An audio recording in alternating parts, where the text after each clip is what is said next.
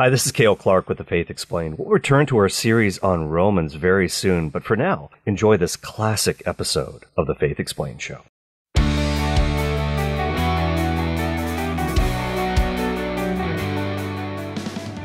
This is Cale Clark, and this is our series on The Faith Explained. It's called The Holy Spirit, A Beginner's Guide. And we often do feel like beginners when it comes to the work of the Holy Spirit in our situations, in our individual circumstances, because, again, he seems kind of mysterious. We need to get more and better experiences with him, need to understand and hear his voice better in our lives.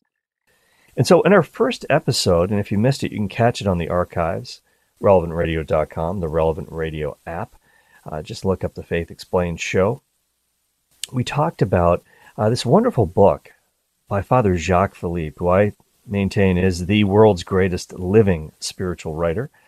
That's just my personal take. It's called In the School of the Holy Spirit, and it's a really practical guide to the Holy Spirit. And one of the things that he said in his book, and we kind of finished off with this in our last episode, is that holiness is the work of the Holy Spirit, which makes sense.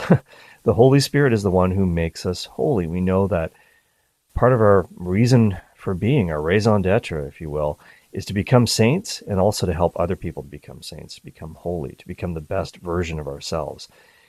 And in a do-it-yourself world where we put together our own furniture, we can't construct our own spiritual life, our own spiritual edifice, the interior castle, if you will, of our own sanctification. We need God to help us do that. And Father Jacques Philippe says, hey, this job is beyond us. The task is beyond our power. Don't forget what Jesus said in John chapter 15, verse 5.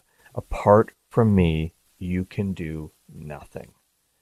We have to be connected as branches to the true vine. And so the Holy Spirit is like the sap in that vine, the life of God that comes to us. And so that was one thing we looked at. But now we have to look at a second aspect of this truth, that only the Holy Spirit can be the author of our own sanctification. That we all have a unique road. Father Jacques Philippe says that only God knows each person's road. And he says we can't become holy simply by drawing up a plan for ourselves. Now, don't misread him when he says this. He doesn't say that we don't need a plan. If we fail to plan, we plan to fail in a certain sense. We do need a plan of life, as it's known.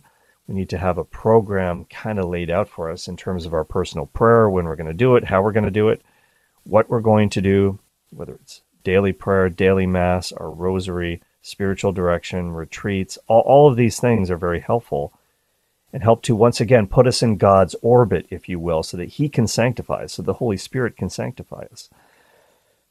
But he just said, Father Jacques Philippe said, that a plan alone is not sufficient. Otherwise, it would just be more human effort. I had the best plan. I have by far the better plan for my own sanctification than any of my friends, so it's no surprise that I'm going to make it. No, that's not what it's all about. Now, we do have to figure out some sort of a plan, but it's not simply by our plan alone.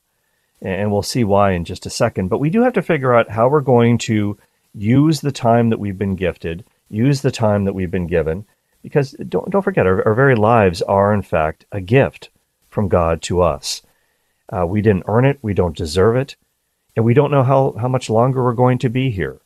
But these minutes, these hours, these days, these weeks, these months, these years that have been allotted to us, we have to do what St. Paul says to do in one of his letters, to redeem the time.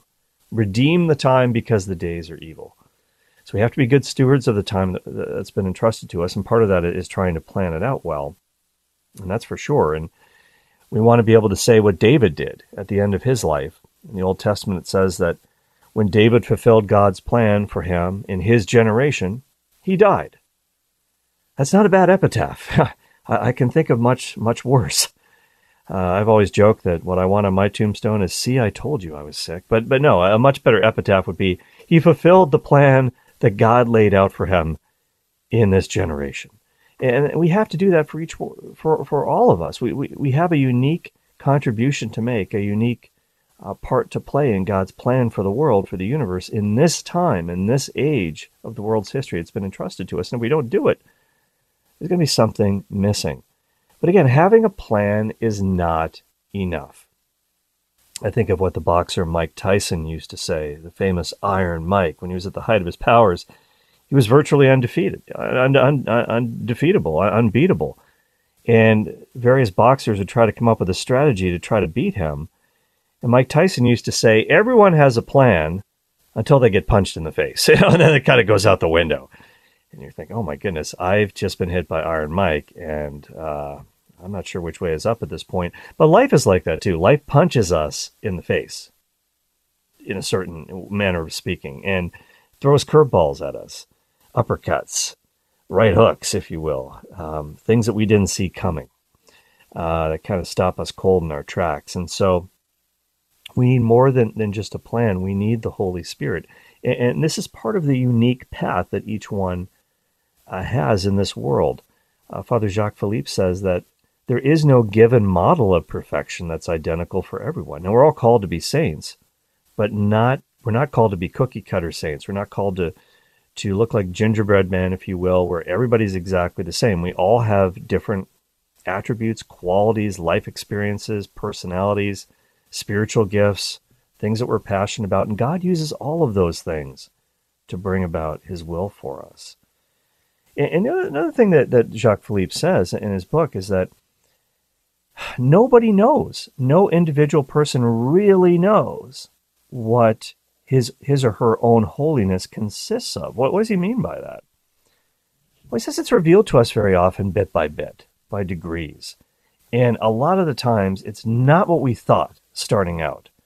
We may have had some idea in our minds about what God was calling us to, what our vocation might be in this life, how the Spirit wants to use us, and been totally surprised when it was something else. And he says the greatest obstacle that we might have on our path to becoming saints is to cling too closely, he says, to the image that we have of our own perfection. And think about one's personal vocation, and some people have more than one vocation. We know that we're to become saints, and vocation is really part of the answer of how that's going to happen. How are you going to do that? Are you called to the religious life? Are you called to become a monk or a nun, a religious brother or sister? Or if you're a Catholic baptized male, are you called to the priesthood? Are you called to marriage? Are you called to be a wife and a mother if you're a woman? Are you called to be a celibate for the sake of the kingdom and to bring life into God's kingdom in a different way?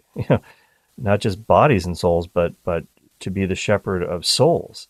And so you got to figure out that God will reveal this to you as you go along. And I know so many people who have been surprised by what God wanted them to do. I have a priest friend named Father Tom who was absolutely convinced that he was to be married. In fact, he was engaged to a young lady and was planning on being married. And he told me that once he was at a party and he was surrounded by all of their friends and these other couples, and life seemed to be just going great.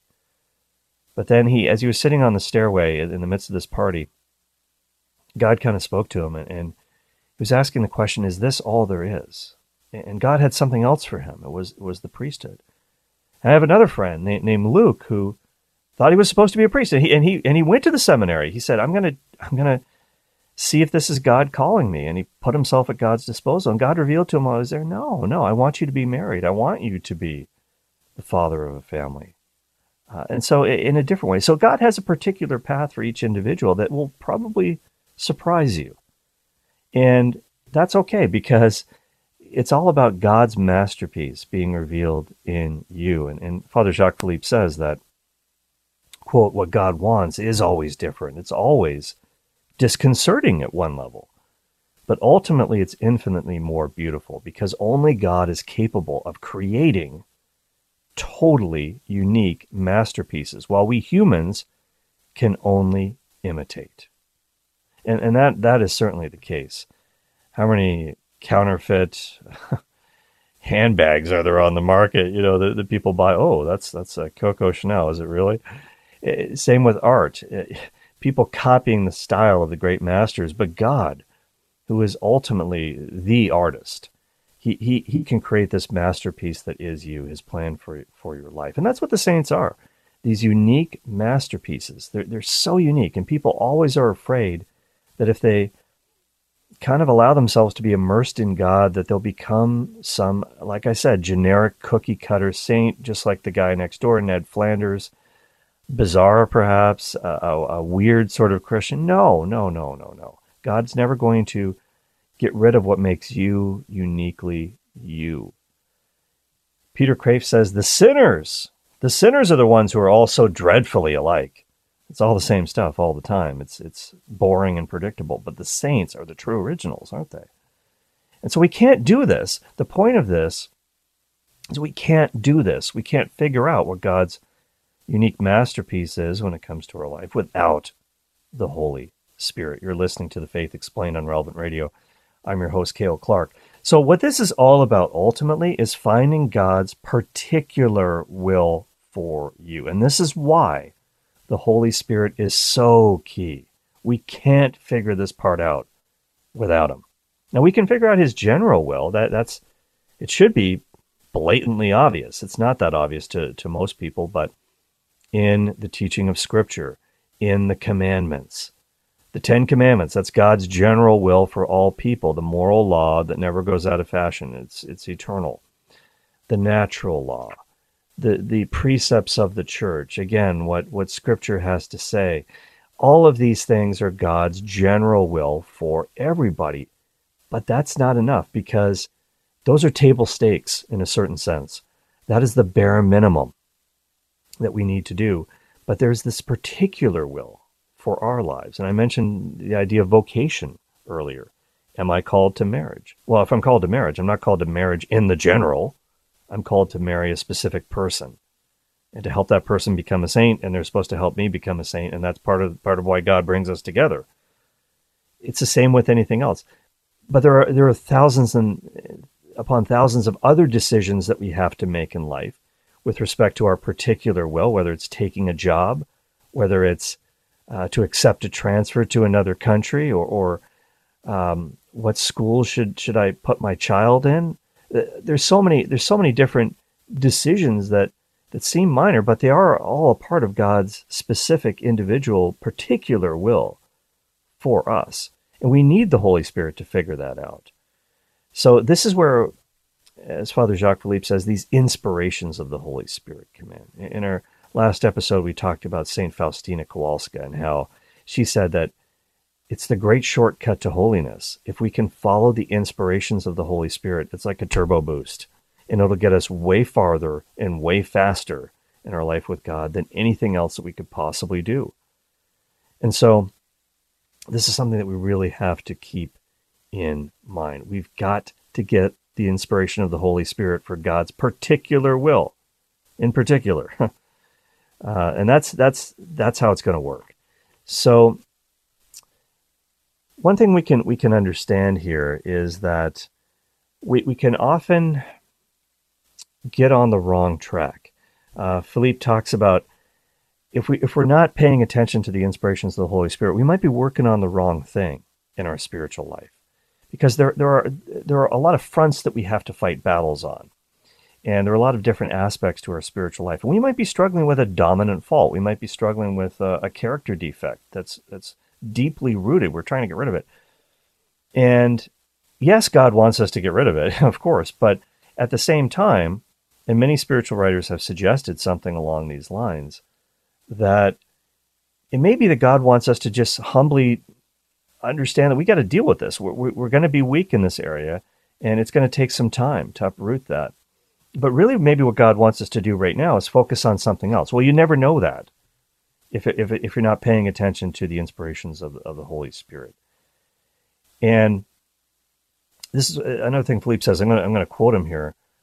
Quote, "Without these inspirations, there is a serious danger that we may either let ourselves off too easily on certain points or demand of ourselves more than God is demanding of us, which is just as bad and more common than we might think. God does call us to perfection, but he is not a perfectionist. And perfection is reached not so much by external conformity to an ideal as by inner faithfulness to God's inspirations." End of quote. All right, what does he mean by that? When he says he calls us to perfection, but he's not a perfectionist. Okay, well, Jesus did say in the Sermon on the Mount, be perfect as your heavenly Father is perfect. Well, what do you mean by that? Of course, we should try to eliminate sin in our life, but we're never going to be impeccable. We're never going to be completely without sin this side of heaven. We got to strive for it, but I don't think what Jesus was talking about. What he was talking about was perfection in love. And St. Therese of Lisieux used to say that all the time. The perfection that we can seek is trying to be perfect in love. We're not going to be impeccable. We're not going to be sinless, but we can try to be perfect in love and try to be perfectly faithful and responsive to God's little inspirations sometimes through the Holy Spirit. And here's another thing, and this is so deep. This is so deep that Father Jacques Philippe says. And then quote him again right now. He says, quote, even though we know that God's will and commandments apply to everyone, we don't always have the strength to fulfill them. But every time we respond faithfully to a motion of the Spirit out of a desire to be docile to what God expects of us, even if it's something almost insignificant in itself, that faithfulness draws grace and strength down on us. That strength can then be applied to other areas and may make us capable of one day practicing the commandments that up until then we had not been capable of fulfilling entirely. This could be seen as one application of the promise made by Jesus in the gospel. Well done, good and faithful servant. You have been faithful over a little. I will set you over much. One can deduce a fundamental spiritual law from it. We will obtain the grace to be faithful in the important things that at present we find impossible by dint of being faithful in the little things within our grasp, especially when those little things are the ones that the Holy Spirit asks of us by calling to our hearts with his inspirations. End of quote. Okay, so that is really, really deep. How Jesus says, well done, good and faithful servant. You've been faithful over a little. I will set you over much. The parable of the talents. And he also said in another place, whoever can be trusted with very little can also be trusted with much. Whoever is unfaithful in small matters will be unfaithful in bigger ones. That's true. So essentially what he's saying is if we can be faithful to these little inspirations of the Holy Spirit, God will grant us even more bigger inspirations. And it's going to be like a virtuous circle. More frequent inspirations, stronger inspirations, as Jacques Philippe says. We're going to get them if we're faithful to the little ones that we have. Jacques Philippe mentions something that Sister Faustina wrote in her diary, Divine Mercy in My Soul. This is Sister Faustina. She says, quote, this evening I tried to do all my exercises before benediction. Now, she's not talking about doing pull-ups or push-ups or sit-ups. Those aren't the exercises. These are spiritual exercises, of course, because she was a nun. Should be obvious, but she says, I tried to do all my exercises before benediction because I felt sicker than usual. But right after benediction, she says, I was going to bed, and as I went into my cell, and that's what they call the rooms in a monastery, a cell, suddenly I felt inwardly that I had to go to another sister's cell because she needed help. And I went straight there. I went straight to her cell, and Sister said, oh, how good it is, Sister Faustina, that God sent you. And she spoke in such a low voice that I could hardly hear her. She said, Sister, please bring me a little tea with lemon because I'm so thirsty and I can't move. I'm suffering so much. And she really was suffering a lot, and she had a high fever. I settled her more comfortably and quenched her thirst with a little tea. When I went back into my cell, my soul was penetrated with a great love for God, and I understood that we should pay great attention to inner inspirations and follow them faithfully. And faithfulness to one grace attracts others. End of quote. So that is an incredible little story about how it seems like a throwaway story almost, but Saint Faustina was responsive to this little inspiration from the Holy Spirit. Go to this sister's room. And she needed help. And she felt this incredible outpouring of the Spirit in her life because she was faithful to that. This is the virtuous circle. It leads to more and more fulfillment with God and more inspirations. We'll talk more about that on the next episode of the series, The Holy Spirit, A Beginner's Guide. I'm Cale Clark. This is The Faith Explained, but don't go away. We're going to dip into our Q&A mailbag right now. Okay, so this question is a common one that I've gotten from a lot of different people. Before we get to that, I'm going to tell you how you can send your questions to me on the Faith Explained. I'll try to answer it on air. The email address is faith, F-A-I-T-H, at relevantradio.com. And you can also try getting your questions to me on Twitter. You can follow me on Twitter at Cale Clark, C-A-L-E, Clark with an E, and submit your question via Twitter. Gotten a number of questions about whether or not it's okay to lift up your hands during the Our Father at Mass. This is a bit of a tricky one. And so there's kind of related to that is people holding hands, and sometimes holding hands and lifting up their arms during the Our Father. Is this proper? Ought this to be done? Well, certainly there's no question that when you read the Bible, especially in the Old Testament, you look at the Psalms, this idea of lifting your hands in prayer is very, very common. And it's a commendable practice in a certain sense. St. Paul says in the New Testament, I want men everywhere to lift holy hands in prayer. But what about public prayer? And of course, the liturgy, the Mass, is the par excellence prayer of the church, the public prayer of the church, the liturgy. And so is it appropriate for people to lift their hands as the priest is doing during the Our Father? Well, it's true that for the priest, that is part of his liturgical responsibility. In fact, it says for him to do that, the principal celebrant of the Mass. And certainly a priest should say the words that he ought to say during Mass, and he ought to do the things that the liturgy prescribes for him to do during the Mass. But it's interesting that even if there's a con-celebrating priest, it doesn't say for that priest to do that, but the principal celebrant must do that.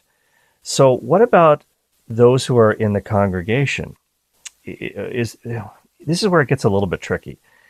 There's nowhere that it says in the rubrics of the Mass that when it's time for the Lord's Prayer, the Our Father, nowhere does it say that the congregation is to raise their hands, but nor does it say that they shouldn't.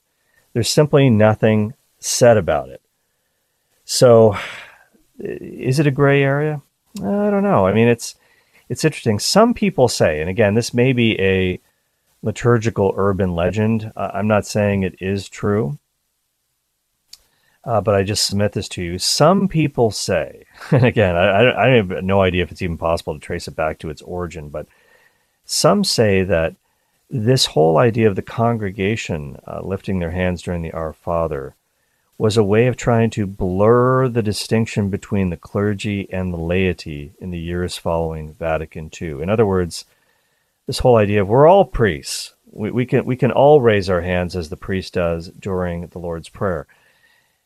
Is there any basis in reality for this? Well, it is true that we are all priests by virtue of our baptism. We share in the priesthood of Christ, his offices of priest, prophet, and king, that threefold office. And it is a specific liturgical posture of the priest to pray this way. It's called the orans position, with his arms extended and his hands in the air. It is a prayer posture of the priest. Now, that may be a reason not to do it. Again, there is simply no regulation on this. But here's another thing about it, though. Does it devalue the sign of peace that follows immediately on the heels of the Our Father prayer? If you let's say you're holding hands with the person next to you, well then, what about the sign of peace that happens right afterwards? Now, we don't even necessarily need to shake hands during the sign of peace. That's not necessarily part of the deal there either. It never says in the germ that you should do that either. And I know people are concerned about germs at Mass, especially during COVID times. That was certainly the case. But I'm not talking about those kinds of germs. I'm talking about the general instruction of the Roman Missal, also known as the germ, colloquially. There's nothing about shaking hands during the sign of peace. But if you've just been holding the hand of the person next to you during the Our Father, and then, well, now what do? There is sort of an awkwardness there for sure. But there is nothing in the rubrics about it. That's the bottom line. I'm just saying, technically speaking, there's nothing saying that the lay people should or should not be doing this during Mass. I personally don't. That's just me. There's also, of course, the idea of holy hands in prayer. As I like to say when teaching my daughter how to pray, I said, holy hands, holding your hands together, folded in prayer. There's no real stipulation for that either, but people do it when they pray, and it's not necessarily a bad thing. So there's no technical answer to this question. That may be very disappointing to some of you out there, but keeping in mind that some would say, if the rubrics don't say not to do something, that doesn't mean that we should. So I'm going to leave that to your discretion.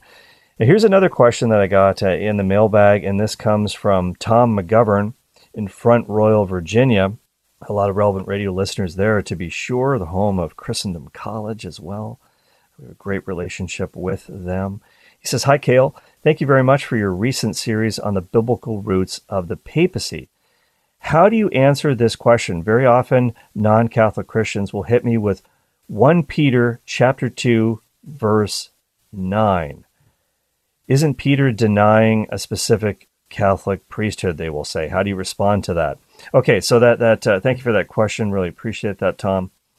Let's look at 1 Peter chapter 2, verse 9. It says, "But you are a chosen race, a royal priesthood, a holy nation, God's own people, that you may declare the wonderful deeds of him who called you out of darkness into his marvelous light." All right, so that's a great verse from that first letter of Peter. And yeah, some people will try to use this to say, see, there is no specific Catholic priesthood. We are all priests. It's somewhat similar to the argument that some say is true with raising your hands during the Our Father. It's an attempt to blur the line between officially ordained clergy of the Roman Church and the laity. It doesn't matter. Ordination doesn't matter. We're all priests.